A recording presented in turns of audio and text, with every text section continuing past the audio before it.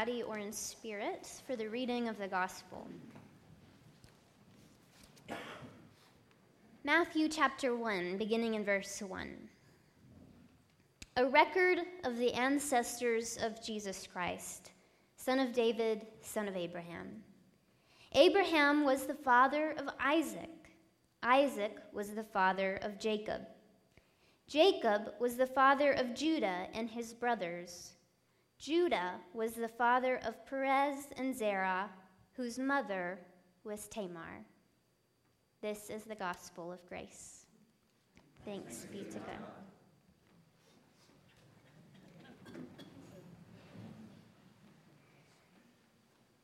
A few years ago, I decided the world hadn't heard enough sermons on biblical genealogies. Wouldn't you agree? Too many sermons on love one another, not enough sermons on who begat who. Tragic, really. I decided to remedy the imbalance one year during Advent. 'Tis the season for long lists of names you can't pronounce. So here we are at Advent, and I find myself once again with that itch, the genealogical itch. Now, there is simply no way I can cover all the names and all the stories in Jesus' genealogy in the 4 short weeks of Advent.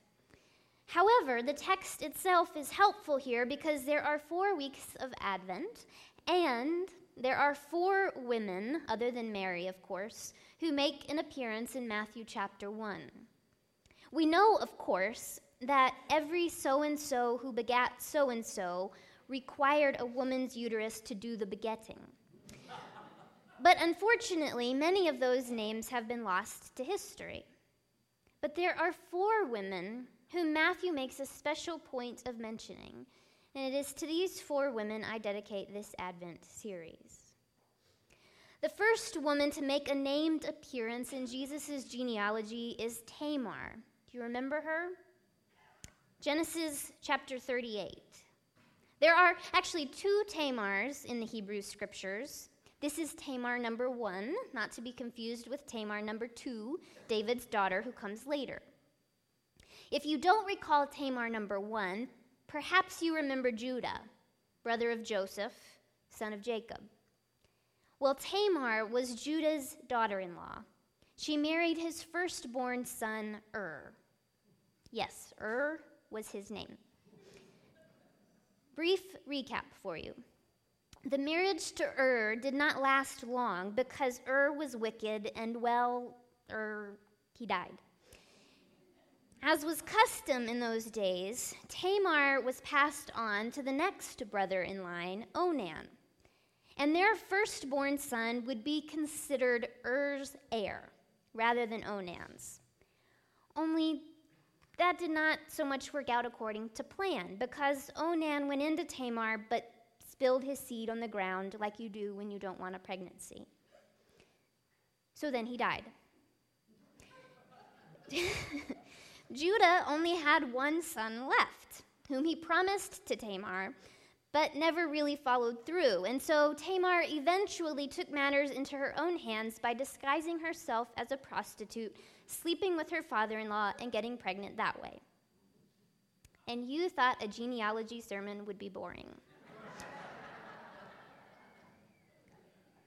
Still, what does any of this have to do with Advent? And what does any of this have to do with Jesus? Well, it was a puzzle to me too, until I stumbled upon a little-known ancient manuscript called Tamar's Marital Woes Diary. Very rare find. Today, you will be receiving exclusive access to this treasured document. You and anyone else who happens to find my sermon online. I will read it to you now. Dear Diary, it has been 17 days since died. I feel I should be crying, but the truth is we barely knew each other. He was a harsh man, and in the short time we were together, I was shown little kindness. Perhaps in time we could have acclimated to one another, but Now I will never find out whether we could harmonize. I don't know if this is grief I am feeling. I feel bereft, heavy with emptiness. I am empty with what I will never have. I am made heavy by the void of what will never be mine. I wonder daily if it is possible that even in this season of death, there may yet be life in me.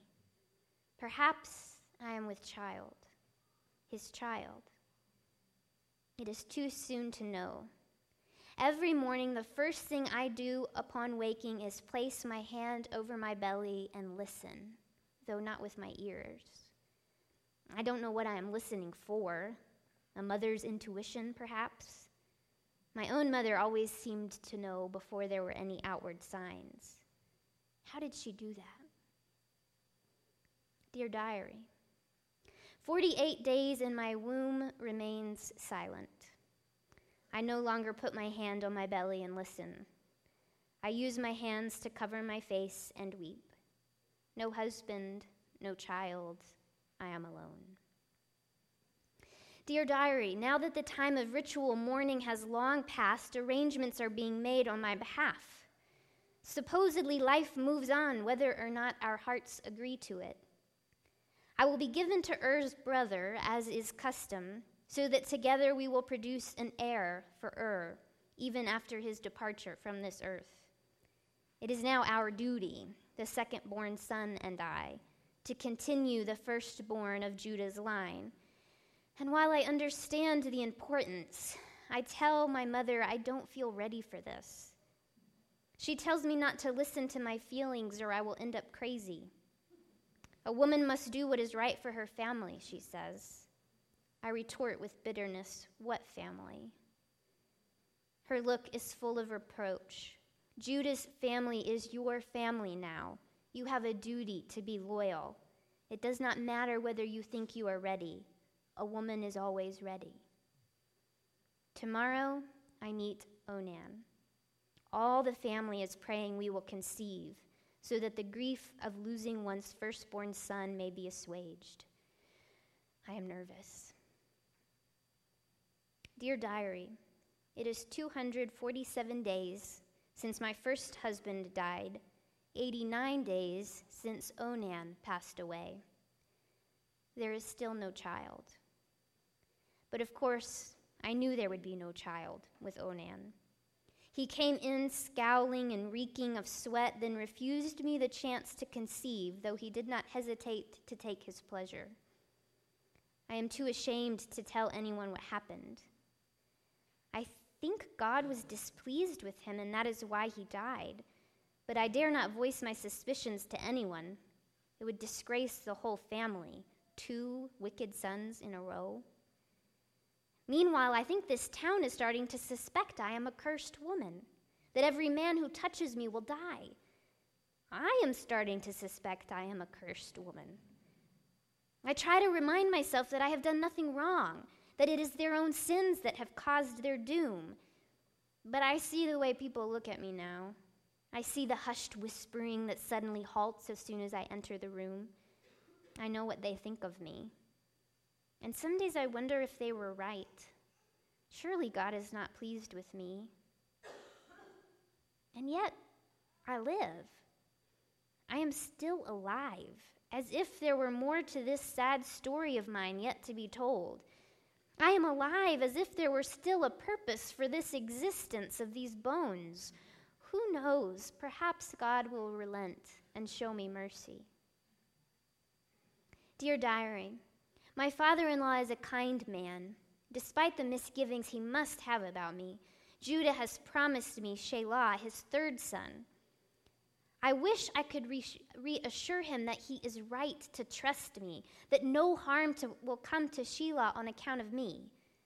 But there is nothing I can say without incriminating his other sons, and so I remain silent, except to express my gratitude.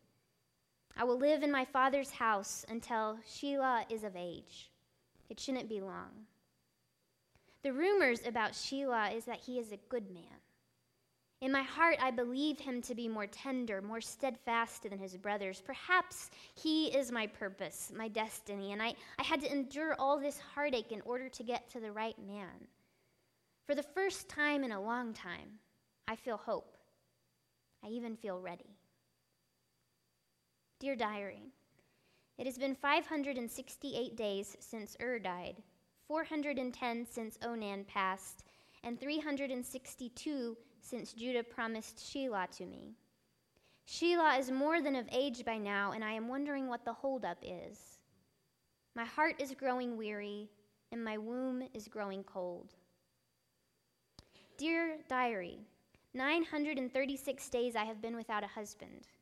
I have lived in my father's house well over 2 years, waiting for Shelah. I spend my days making clothes for the little one I hope to have. But today I ripped out the seams and started over. There was nothing wrong with the garment. It is just that my hands needed something to do, and one can only make so many clothes. Dear diary, I have waited so long for Shelah that the awful truth is beginning to sink in. Judah doesn't want me touching his son. I have the stench of death on my skin, and he is afraid. Judah will keep me from Shelah as long as he possibly can. It is worse even than that. Today I heard a rumor in the village that confirms my fears. Gossip has it that Judah is quietly making plans to send Shelah off in search of a wife from another city, a woman of better breeding, a woman with less of a reputation for dead husbands. I am doomed. No one will ever want me now. A used woman, a rejected woman, a barren woman, a cursed woman. Before long, an old woman. Dear diary, would you believe me if I told you my mother had been scheming? My own mother, the epitome of submission and self-sacrifice, has been plotting to save me from permanent childlessness and misfortune. I suppose watching her daughter suffer is changing her approach to life. She has this crazy idea, absurd, I tell you. My aunts and a few of my cousins are in on it too. I am wondering whether to go along with it. I worry if it will make me wicked, that God will strike me dead if I do it. My eldest aunt, the blunt one, tells me that I might as well be dead already. The way I have no promise of a future as it is, the way I mope around the house in despair, the way I spend my days ripping out seams as fast as I sew them. My mother says a woman takes risks, that there are times a woman must act on her behalf of her own welfare. I give her a look of bewilderment. Is this really my mother? I ask her what she could possibly know about risk-taking. She is the most boring, obedient woman I've ever met. She does not answer me. She only winks, asks me to trust her. They are telling me Judah needs to learn a lesson. I am telling them I am not God and it is not my job to teach him anything. They are saying, if not you, then who? I am saying, this is dangerous. They are saying, what have you got to lose? I am realizing nothing. I have nothing to lose. Dear diary, today is the day. In the flurry of preparation, I've lost count of how many days it's been since died, but I do know today is the day we enact our plot. I am trembling with terror, but I am alive with purpose and alert with anticipation. I haven't sown in weeks. Dear diary, it worked. Our plan worked, at least stage 1 worked. Judah mistook me for a prostitute on the road and came into me. He had no form of payment on him, so as planned, I asked for his ring, his staff, and his cord as promise of payment, and then I disappeared. Now we wait. Wait to see if I am with child. I am giddy and nervous with anticipation, half afraid it will happen, half afraid it won't. Even some of the men in my family are in on it. A few of them have promised to insist no prostitute ever sits on this road if Judah comes looking. We don't want him paying the wrong woman by mistake. Dear diary, Judah sent someone looking for me. Well, not for me exactly, but for her, the woman he slept with. They could not find her. Also, I am with child. I am certain of it now. Dear diary, now that I am with child, I am beginning to regret this scheme tremendously. There is life within me, and I am absolutely delirious with joy. But what if Judah kills me when he finds out? Before, I did not care if I died. My life was disposable, even to me. But now it is different. There is a life inside of me, and whoever this little person is, I must protect him or her. What will I do if Judah condemns me? I must act with confidence and calm. Make him hear me out. Dear diary, word has gotten to Judah about me, the real me, that I have prostituted myself and am pregnant. He is livid. He wants me burned to death immediately. I am sending him word that this is his child I bear, and as proof I will send his own staff, cord, and signet, which he gave to me that night. I have no sense of how he will react when he learns the truth. This is all happening too fast. I am not ready at all. Mama says a woman is always ready. I wipe my eyes with my sleeve and stand a little taller so I can look her in the eye and try to be ready. I have never noticed before how tall my mother is. Whatever happens, she is with me. Dear diary, my life has been spared. Judah himself has said it that I was more right than he. In my house there is much rejoicing. Mostly I am filled with relief. My belly swells with pride and with life. Dear diary, it's a boy. And another boy. I gave birth to twins today. I could not believe it. In all this long drama, God has always been silent. Never have I heard him speak. Never have I known what God was thinking, what God thought of me, what God wanted me to do. But today, during labor, I put my hand on my belly and listened, though not with physical ears. I don't know what I was listening for, but I heard the voice of an angel. God said to me that there is purpose in this stubborn existence of my bones. God said that my actions, whether they were good or evil, brave or conniving, either way they have been redeemed and rewarded. God said that good comes from my body, that my womb and my ways have produced the beginnings of a miracle, that my lineage will be blessed, that from now on all generations will call me blessed, that the Mighty One has done great things for me, holy is his name. His mercy is on them that fear him from generation to generation. He has brought down the powerful and lifted up the lowly. That's me.